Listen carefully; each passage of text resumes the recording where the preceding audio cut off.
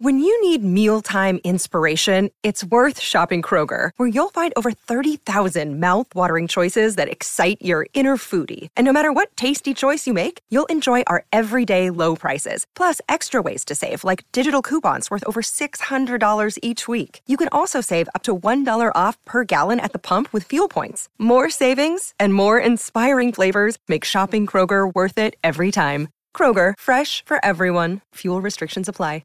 630 CHED Inside Sports with Reed Wilkins. Weekdays at 6 on 630 CHED. 'Twas the night before the playoffs, and all through the house, people were remaining socially distanced and wearing masks. Peter from Wainwright getting going with a text right off the hop. He says, Reed, I'm pumped for the playoffs to start tomorrow. Have some people coming over all weekend, putting the 50-inch TV outside, and I have a big 2-foot deep pool for people to lounge and cool down in. Moving the TV outside, keeping people spaced apart, being safe, but enjoying the playoffs and enjoying the Edmonton Oilers back in the playoffs for the second time in 4 years. Of course, just the second time since they went all the way to Game 7 of the Stanley Cup Final in 2006. And that's the jumping off point for my poll question today on my Twitter account, which will be open until 8 o'clock. My goodness, 300 people have already voted. Which of these Oilers do you think has the best chance to be this year's Pisani? Now, it's funny. I have a very good friend who is not a hockey fan, and she texted me and said, I voted in your poll even though I have no idea what it means. I think most of you know what it means to be a Pisani in the playoffs, a pretty good player who absolutely goes off in the postseason and seems to score every time he touches the puck. So which of these Oilers do you think has the best chance to be this year's Pisani? My Twitter account, at Reed Wilkins, ReidWilkins. The choice is Archibald, Athanasiou, Ennis, and Kassian. Now, I chose not to put some other guys on the bottom six on that list, like older players like Neil and Chason, who's already been to a Stanley Cup final in his career. Same with Neil being to a couple. So I decided to go with those four, and I got to admit, I'm a little surprised. Tyler Ennis is right now the runaway leader, but you can chime in for fun on that Twitter account, or you can just text me. Tell you what, I know people are excited. We have an actual meaningful hockey game to talk about tomorrow. We did have a game on Tuesday, but hey, just the word exhibition places a different importance on the game, even though I thought it had more intensity than what you would usually get from an exhibition game. Tell you what, we usually do predictions before big football games. Super Bowl, Grey Cup. Text me a prediction if you want for the Oilers series, or if you want to text me a Cup final prediction, or just anything else, or of course, which Oiler do you think lower down on the depth chart? And so I'm not talking about McDavid. I'm not talking about Nugent Hopkins. I'm not talking about Draisaitl, and I'm not talking about Yamamoto, who could be this year's Pisani, because I now consider Kyler Yamamoto a primary scorer for the team. Maybe not on the level of the other three guys, but if you can get almost a point a game in about a third of the season in the National Hockey League and play the way he did, I don't think it would be out of the blue for him to go on a spree during the postseason. Oh, here's a good text coming in tonight. This texter says, better team, 2006 or 2020? That is a good one. I mean, Pronger obviously completely separates the 2006 team, but McDavid and Draisaitl clearly separate this year's team. That'd be an interesting head-to-head matchup. Rolison joined the team late, and I think showed signs of being a pretty good goaltender in the regular season, but then obviously went to another level in the postseason. So that is a really good one. Vic says, I think Ennis' style of game resembles how I remember Pisani. Maybe that is why he could be that type of player. And Al says, I know he's one of the big four, but I think Nuge is just going to go off. Well, I know a lot of you would love to see that. Nugent Hopkins is coming up in about 7 or 8 minutes here on Inside Sports. One player I'm curious to see how he performs, and let's take a quick listen back to some of his 2017 highlights, is Zach Kassian. A huge hit by Zach Kassian on Brendan Dillon, and the crowd explodes. Kassian once again a major factor in the first period. To Joe Pavelski, who turned it over, and this will be a breakaway, shorthanded. Kassian to give Edmonton the lead. He does! Wrist shot scores! Zach Kassian has I mean, San Jose's a huge hit by Kassian. He absolutely belted Logan Couture. Knocked off balance by Brendan Dillon. Klubko with a turnover. High slot. Backhander score. Zach Kassian, he beat Martin Jones with 9:15 to go in the third period. Games 2 and 3 in the opening round against San Jose. I thought Kassian had a good playoff overall, but those were really his standout games. Fans were chanting Kassian in Rogers Place. So on the Zoom availability today, I asked Kassian about 2017. Is he drawing on that, remembering that energy going into this year? Yeah, I definitely have a lot of energy. I'm definitely excited to go, just like our whole team. But I'm not looking back on the last playoff run we had. The past is the past. Obviously, this is a new year with new challenges with a different team. So got to kind of pave our way as a team here, and I'm looking to be a small piece of the big puzzle here. So, like I said, I'm excited to get back. I'm excited to play. Obviously, a lot of staggered time, not doing too much. So to be back with the guys and ultimately get a chance to compete for the Stanley Cup, it's exciting, and I'm looking forward to it. All right. So, Kassian not wanting to talk too much about 2017, but I think if he shows that kind of form, he's clearly going to have an impact. I want you to listen really closely to this clip here from Dave Tippett, because I've found Kassian a very interesting player to watch since he joined the Oilers. You know the backstory. He was hated here because of the Gagne incident. He had the off-ice issues. Eventually, that got him traded away from Montreal for Ben Scrivens, which is a trade definitely the Oilers have won here. And he was a depth player. A lot of the times in 2017, he was on that Letestu Hendricks line, and they would go out there and grind, and Kassian could score occasionally. I never really thought he could stick in the top 6, but he's been pretty good. I think McDavid likes playing with him, and he has that element in the playoffs. We know it's a speed game. Well, he can skate. And as much as maybe there's less fighting and open ice hitting, I still think hockey's a pretty physical game. And you have to grind, and you have to be able to deliver a big hit every once in a while. And you have to win the battles along the wall. So Dave Tippett today, Brendan Escott, producer of Oilers Now, said, can you comment on Kassian's ability to swing momentum and impact the game even without scoring? Well, Zach is a unique player because he's a big, hard player. He can play a mean game, but he's also got great hands. He's a smart player. He can contribute in a lot of different ways. And for a player, a big physical guy to be able to play on a line like he plays with Nugent Hopkins and McDavid, he's got to have skill and smarts, and he's got some grit to add to our team. So he contributes a lot of different ways. You got a heavy, hard guy like that can have an impact on the game and grinding people down. So he's a key guy of our team, playing on that top line, and he does a real good job up there for us. Yeah, I thought that was a pretty interesting summary there by Dave Tippett. So let's remember that clip as we go through the playoffs. If Kassian does what Tippett thinks he can do consistently, that could be a bit of a wild card for the Oilers, and I think can help them than more on just the scoreboard. Steven says, hey, Reed, I honestly think the Oilers have a solid chance against every team in the West except St. Louis. The Blues seem to be able to shut down the other team and force everyone to play their game. That could be a tough matchup. Another texter says, in 2017, I voted for Zach Kassian to be mayor. That's interesting. Write-in vote, I guess. Isaac in Oil Country says, my prediction, Oilers sweep the Blackhawks. Leon and McDavid both get 12 points. Wow, 4 points a game. Coach Al says, Oilers in 3. They will be so excited. They will play fast and hard. They'll only need 3 games. With threats to our nation waiting around every corner, adaptability is more important than ever. When conditions change without notice, quick strategic thinking is crucial. And with obstacles consistently impending, determination is essential in overcoming them. It's this willingness, decisiveness, and resilience that sets Marines apart. With our fighting spirit, we don't just fight battles, we win them. Marines are the constant our nation counts on to fight the unknown. And through adaptable problem solving, we do just that. Learn more at marines.com. The Hawks want the first pick to help with their rebuild. Go Oilers, go. That is from Coach Al. Keep those coming. Having fun tonight, 780-496-0063. One of your favorites, the Nuge, is up next. Of course, we have it for you tomorrow. Face-off show starts at 11 a.m. The game is at 1 against the Chicago Blackhawks. This gentleman is going to be playing his 14th Stanley Cup playoff game. Welcome back to the show, Ryan Nugent-Hopkins. Ryan, how are you doing?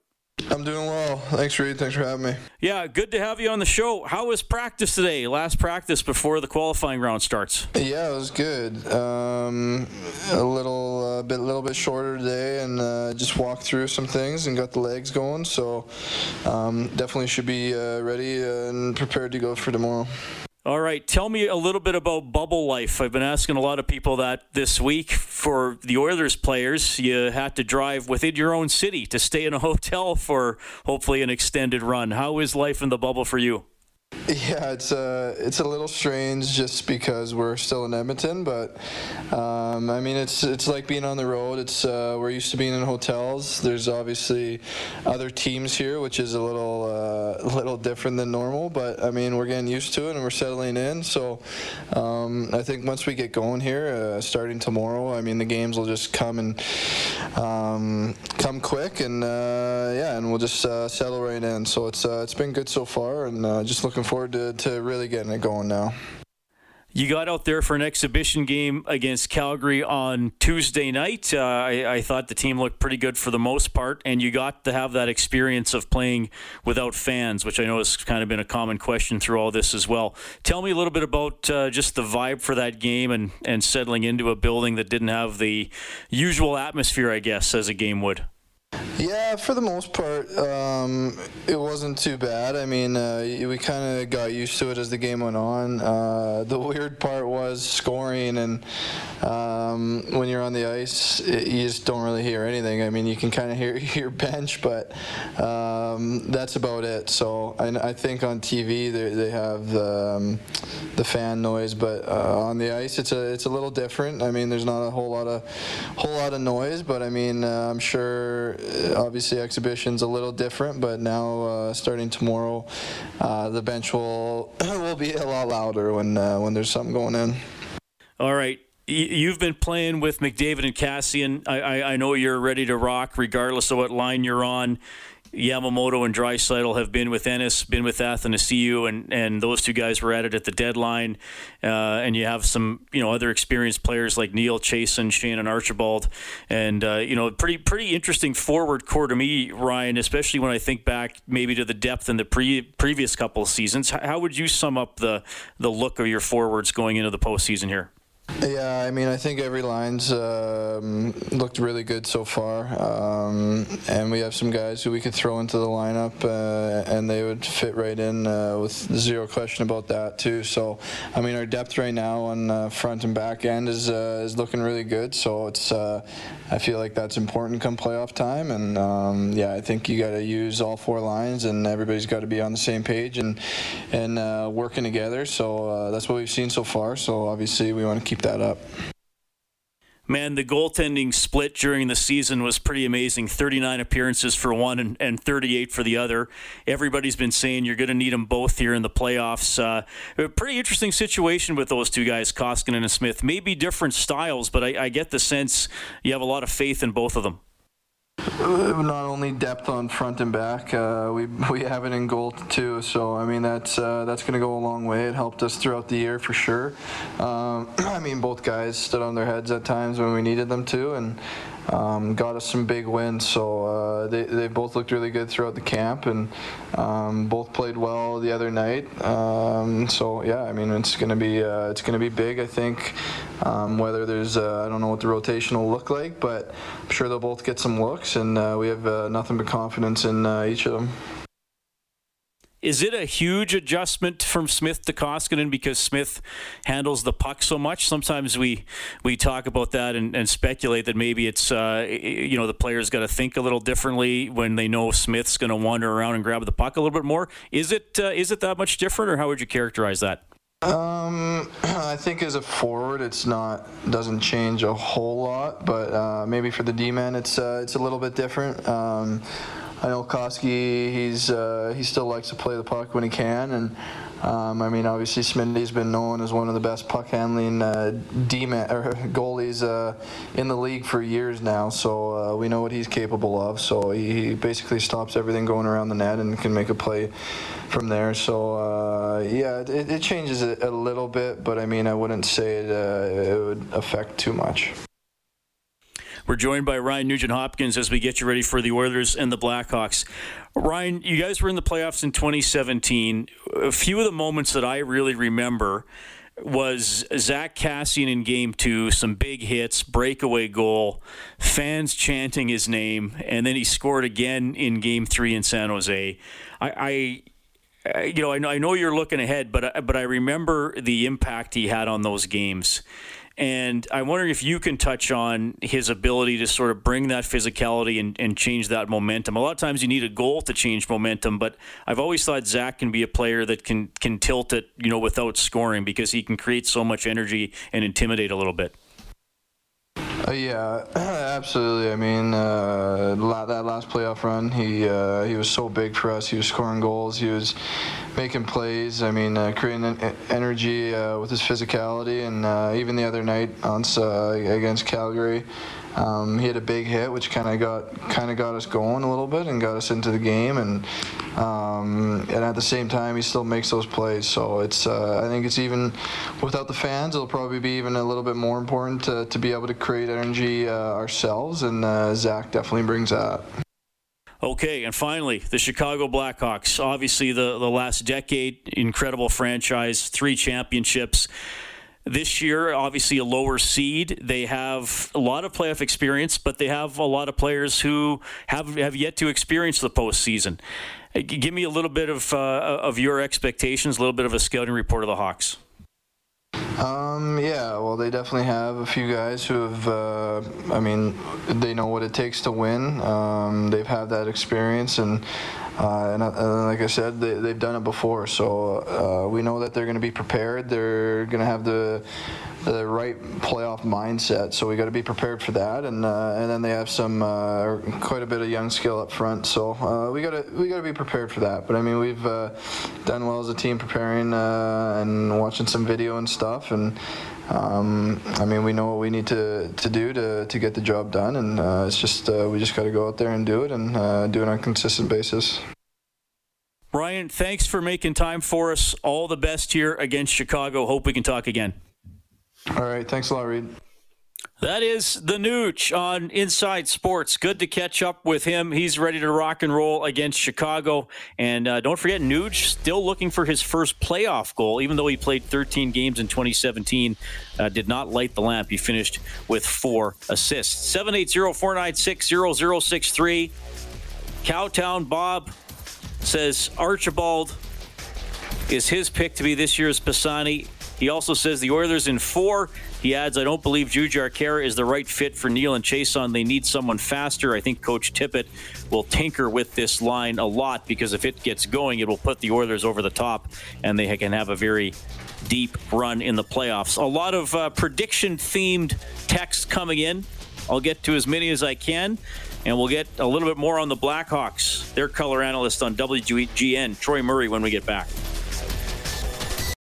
Yeah, quite a day tomorrow as hockey returns. Here's the full schedule. All times Mountain. 10 a.m. Rangers and Hurricanes. 1 p.m. Edmonton, Chicago. 2 o'clock Panthers and Islanders. 6 o'clock Canadiens and Penguins. 8:30 Jets and Flames. So 2 games in Edmonton and a triple header in Toronto tomorrow. And our coverage will start at 11 a.m. Dallas from the farm texting in. He says, Reed, I hope and think the Oilers will beat the Hawks, but it won't be as easy as many Edmonton media seem to be implying. Hope the Oilers players are giving the Hawks the respect they deserve. Remember 1982, Oilers 111 points, LA 63 points, 5-game series, LA wins. LA was the same type of team, experienced with some unknowns. Hopefully history doesn't repeat. Give Taves and Kane the respect they deserve. Okay, Dallas, I'm going to respond to that. I have picked the Oilers in 4. The Oilers are the number 5 seed. The Hawks are the number 12 seed. I don't feel I'm just being disrespectful, nor do I think it's going to be an easy series, but I think it's kind of logical to think a 5 can beat a 12. I don't think it's a slam dunk. But hey, I'm in the business where you got to pick one team or another, and I am picking the Oilers. I do think they are the better team. That's no disrespect to Taves and Kane and the things they have accomplished. I will say this, Dallas. I don't know if you were around in 1980. That would have been 1982. There is zero comparison between the 1982 Los Angeles Kings and the 2020 Chicago Blackhawks, and I am talking about zero comparison. Like I don't even know how you can write that, Dallas. And I know you text in all the time, and I'm not trying to pick on you, but I don't even like. You are so far out of left field. You're in the adjacent slow pitch diamond. Like the 1982 Los Angeles Kings had won 2 playoff series in the previous decade. 2 series. They had 1 year where they had 105 points. Every other year they had a 99.1 year. Every other year they were 85 or lower. The Chicago Blackhawks have won 3 Stanley Cups in the last decade. The 1982 LA Kings had won 2 best-of-3 series in the previous decade. That was a monumental upset. That was a young Oiler team that didn't respond to being the favorites. But I tell you, man, Dallas, I don't see any comparisons between a 38-year-old a team from LA 38 years ago, and this year's Blackhawks. But don't trust me. We can ask a guy who was just starting to play in the league at that time. It's the good old Troy Murray from WGN. Troy, how are you doing? Good, Reed. How are you? I'm doing well. I had to read Dallas's text. I am not disrespecting Chicago by picking the Oilers, and I don't get the comparison with the Kings of '82 to this year's Blackhawks. That Kings team wasn't very good, but they pulled off an upset. But there's the pedigree of the 2 teams is not comparable. No, I don't think so. And I mean, I get what Dallas is saying there, and I think people understand that you can't take the Blackhawks lightly in this series. You know, would you pick Chicago over them? Probably not, but certainly be well aware of what can happen. And everybody's talking about now. I mean, yeah, the Oilers have more points and all this kind of stuff than the Hawks did this season. And, you know, the Hawks probably would not have been in the postseason if the regular season had kind of gone on the way it was supposed to. So you can say that, well, this is, you know, for Chicago, it's an opportunity that they shouldn't have, and that's okay. I get that. But they do have that pedigree. They do have Taves and Kane and Duncan Keith and Corey Crawford in net. And those guys have won it before, and they're getting an opportunity that they might not have moving forward. You never know.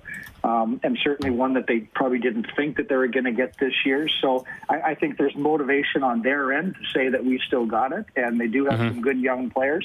But the Oilers have McDavid and Draisaitl, the 2 best players in the league. So it's going to be interesting. I'm excited to see what happens tomorrow. Yeah, so am I. And game 1 so big in a best of 5. I've seen some of the stats people tweeting out that basically it's. I can't believe those stats. I mean, you know, I was a part of that in the 80s when they had those best of 5 series. And boy, I was shocked at the numbers of the teams that won the first game and how the percentage points wore out that they won the series. That's incredible. Tell me about, before we dive deeper into the Hawks, tell me about your setup as a broadcaster for this one, Troy. Well, I've never done it off a monitor before. Neither is my partner, the play-by-play guy for Blackhawks Hockey on Radio, John Weideman. So WGN Radio here in Chicago gave us a great setup. We've got a live satellite feed that actually we're drawing off WGN TV. So we've got a great feed in that. We've got the local network tomorrow. It'll be the NBC feed because our local guys aren't going to be doing it.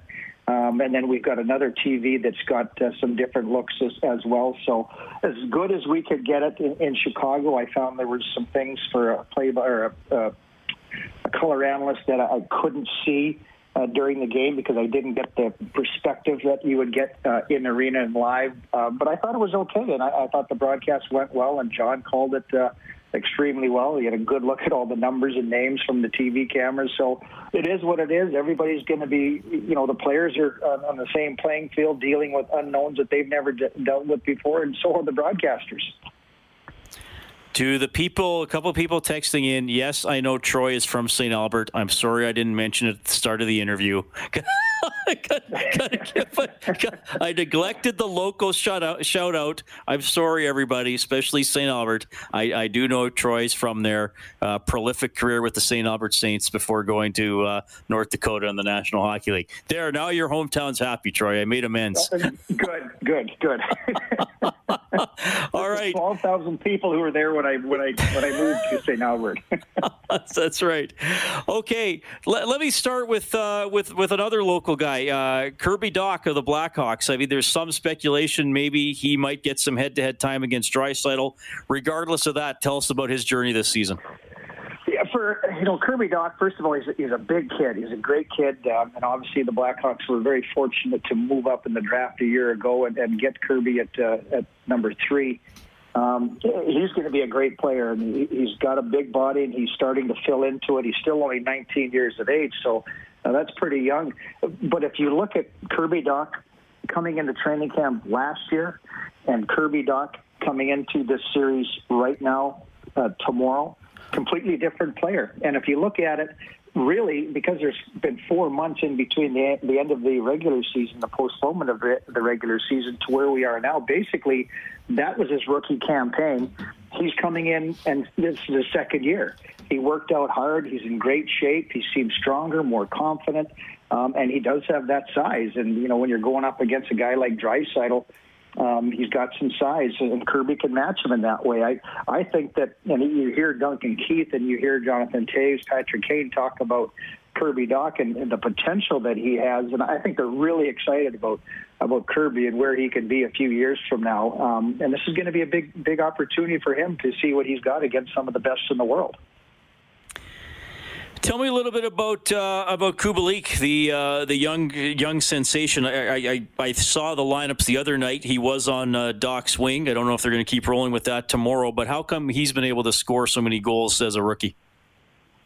When he comes in and he's not an 18, 19-year-old rookie, like a Kirby Dach. He's an experienced guy that had a lot of playing time over in Europe. He's 24 years of age. So again, not that typical young guy. He's a little bit more mature. And I think it just took him a while, to get to the point where he is right now. And he's a great player. He's got really good size, 6'2", 195 pounds, somewhere in that area. The willingness to go to the front of the net was very apparent this season. And he scored a lot of dirty goals in and around the crease area, which is a lot of what's going to happen in the postseason. He's a natural shooter. He has that gift of finding that open area. And there's no way in the world that the Blackhawks, Stan Bowman, the general manager, or Jeremy Collett at the beginning of the season said, okay, we're going to pencil Dominic Kubalik in for 30 goals this season. That wasn't the case. But he played great. He was consistent all season long. And I think that he was very determined to show that he belonged in the NHL, and certainly now, after a 30-goal rookie campaign, he's put himself in a pretty good spot here moving forward. They actually, in that game against St. Louis, the exhibition game, flip-flopped Alex DeBrincat, who had been playing with Toews and Brandon Saad throughout training camp, and moved him down to play with Kirby Dach and Drake Caggiula, who you guys know in Edmonton. And Kubalik moved to play up with Toews. Well, he got a couple power play goals and an assist, 3-point night for him playing with Toews and Saad. So we'll see what Jeremy does. He can always change on the fly, but we'll see where he starts tomorrow. I was talking with our listeners in the first half hour of the show about who could be that Fernando Pisani type player for the Oilers this year. Fernando, obviously a really good player, but just went off in 2006. Seemed like every time he took a shot, it went in or was exactly the goal the Oilers needed at the time. Who is a player or two that you look to for the Blackhawks and you might say, he's got that potential and they're going to need that additional scoring from this guy if they're going to get by the Oilers and keep going? Well, that's a good question. I could kind of pick out a couple guys. Alex DeBrincat didn't have a great regular season. He only had 18 goals. He just, when you saw the expectations and where he was scoring, at what level he was scoring his first 2 years in the NHL, you just thought that it was going to happen again. He only had 18, so he's going to have to be a player that steps up. But I think for a guy like if you want to compare him to Fernando, I think Brandon Saad is the guy. He quietly goes under the radar. He's going to play on Jonathan Toews' line. He's going to get power play time on the second unit. He's going to kill penalties. He's going to be involved in every side of the equation. So I think for Brandon Saad, who had a solid season, 21 goals, he can be a really big factor because everybody's talking about all these other players, and people are forgetting about Brandon Saad and how good he was when the Blackhawks won the Cup back in 2015. Troy Murray joining us tonight on Inside Sports, broadcaster for the Blackhawks on WGN. And yes, he's from St. Albert. Did you not make your NHL debut in the postseason, Troy? It's a good question. I think your stats seem to indicate that you did in the 1982 playoffs. How bad is this? I did. I came out of the University of North Dakota after we won the NCAAs, and then I came right to Chicago. Now, if you look on some, this is bad because you look on some websites, I didn't play a regular season game. If you look on other websites, I played one. Okay. And for the life of me, I can't remember. Oh, jeez, that's the one I'm looking at says you did not, that you debuted in the playoffs. Right. I think this is great. In playoffs that year. I think it was, but I think I played one game in the regular season. Okay. On somewhat like the one you're looking at, obviously says I didn't. And anyway, I should find that out. Anyway, let me. I mean, still, the bulk of your early NHL experience was jumping straight into playoff games, which must have been something. Well, that year, I mean, if you recall, that was the year of King Richard with the Vancouver Canucks, and they lost in the final to the New York Islanders. But we had a really good team in Chicago that year, and we went all the way up to the conference finals against Vancouver, and they were on such a roll. Roger Nielsen was there. Old fans would remember the towel waving, where that came from, surrendering in Chicago at the old Chicago Stadium. But as a 19-year-old kid, I came out of North Dakota, and all of a sudden, man, you're in the playoff hockey. And this is back in the day where, fighting was a big part of the playoffs, the intimidation factor. And I was a 19-year-old kid, and I'm just like, wow, I'm looking at some of these guys. You got Tiger Williams over on the other side. I'm going, I'm not sure I belong here. Well, yeah, you were smart enough to stay away from him, I'm sure. Hey, I almost killed myself, though. I probably would not have played another game in the NHL. This is a true story. I'll make it quick.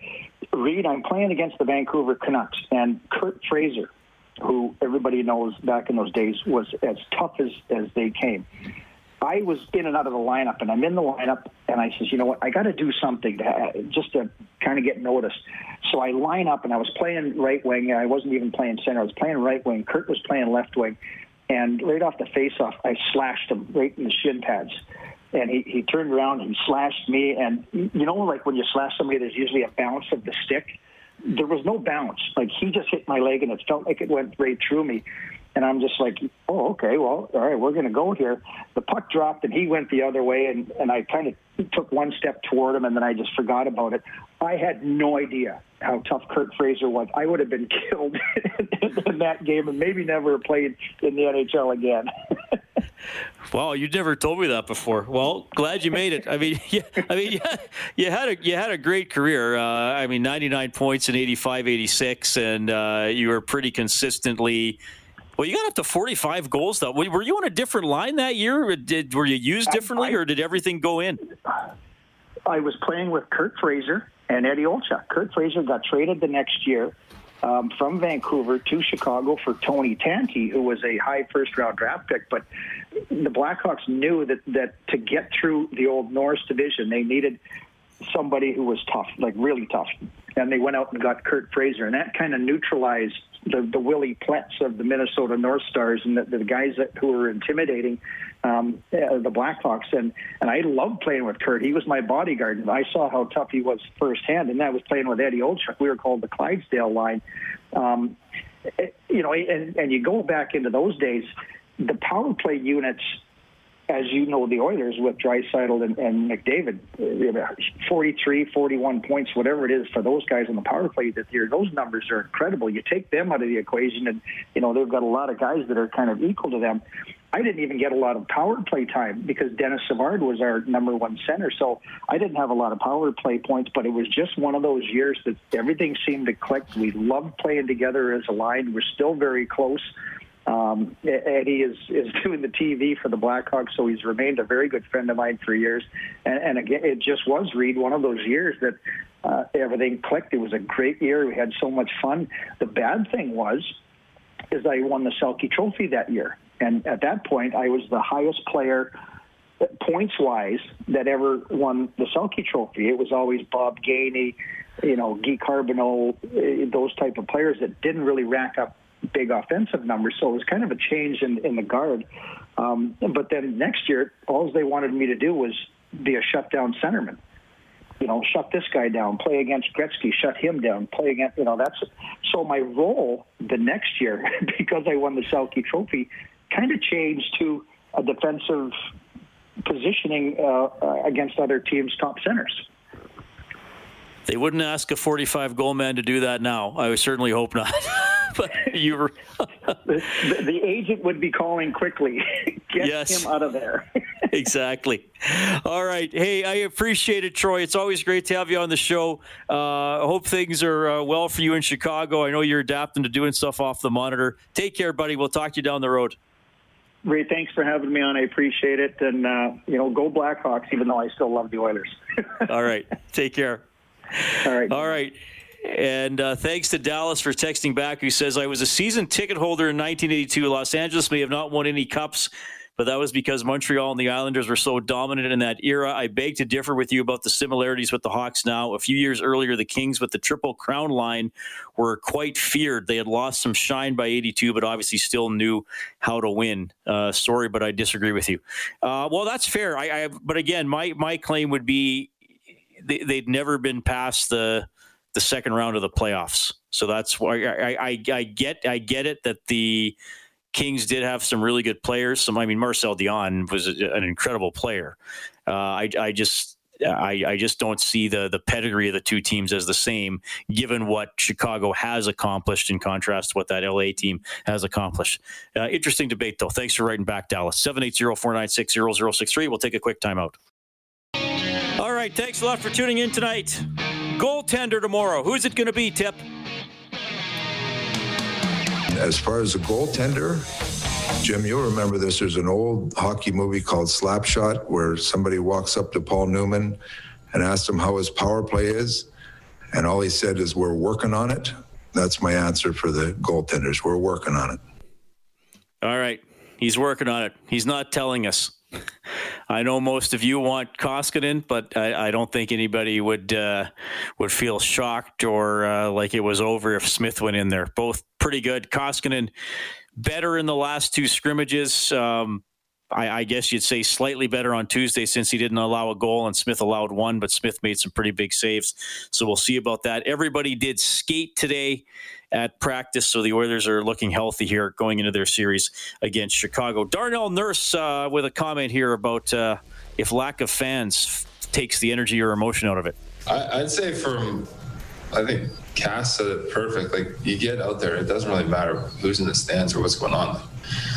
You're in the heat of the moment, you're in the heat of the game. As long as there's someone wearing a different jersey on the other side, that's all that really matters. So the emotion, it'll be there, especially there's a lot on the line. I know it's different that there's no fans and there's no environment like that, but there's a Stanley Cup to be played for, and I think that's enough motivation that anyone needs in this league.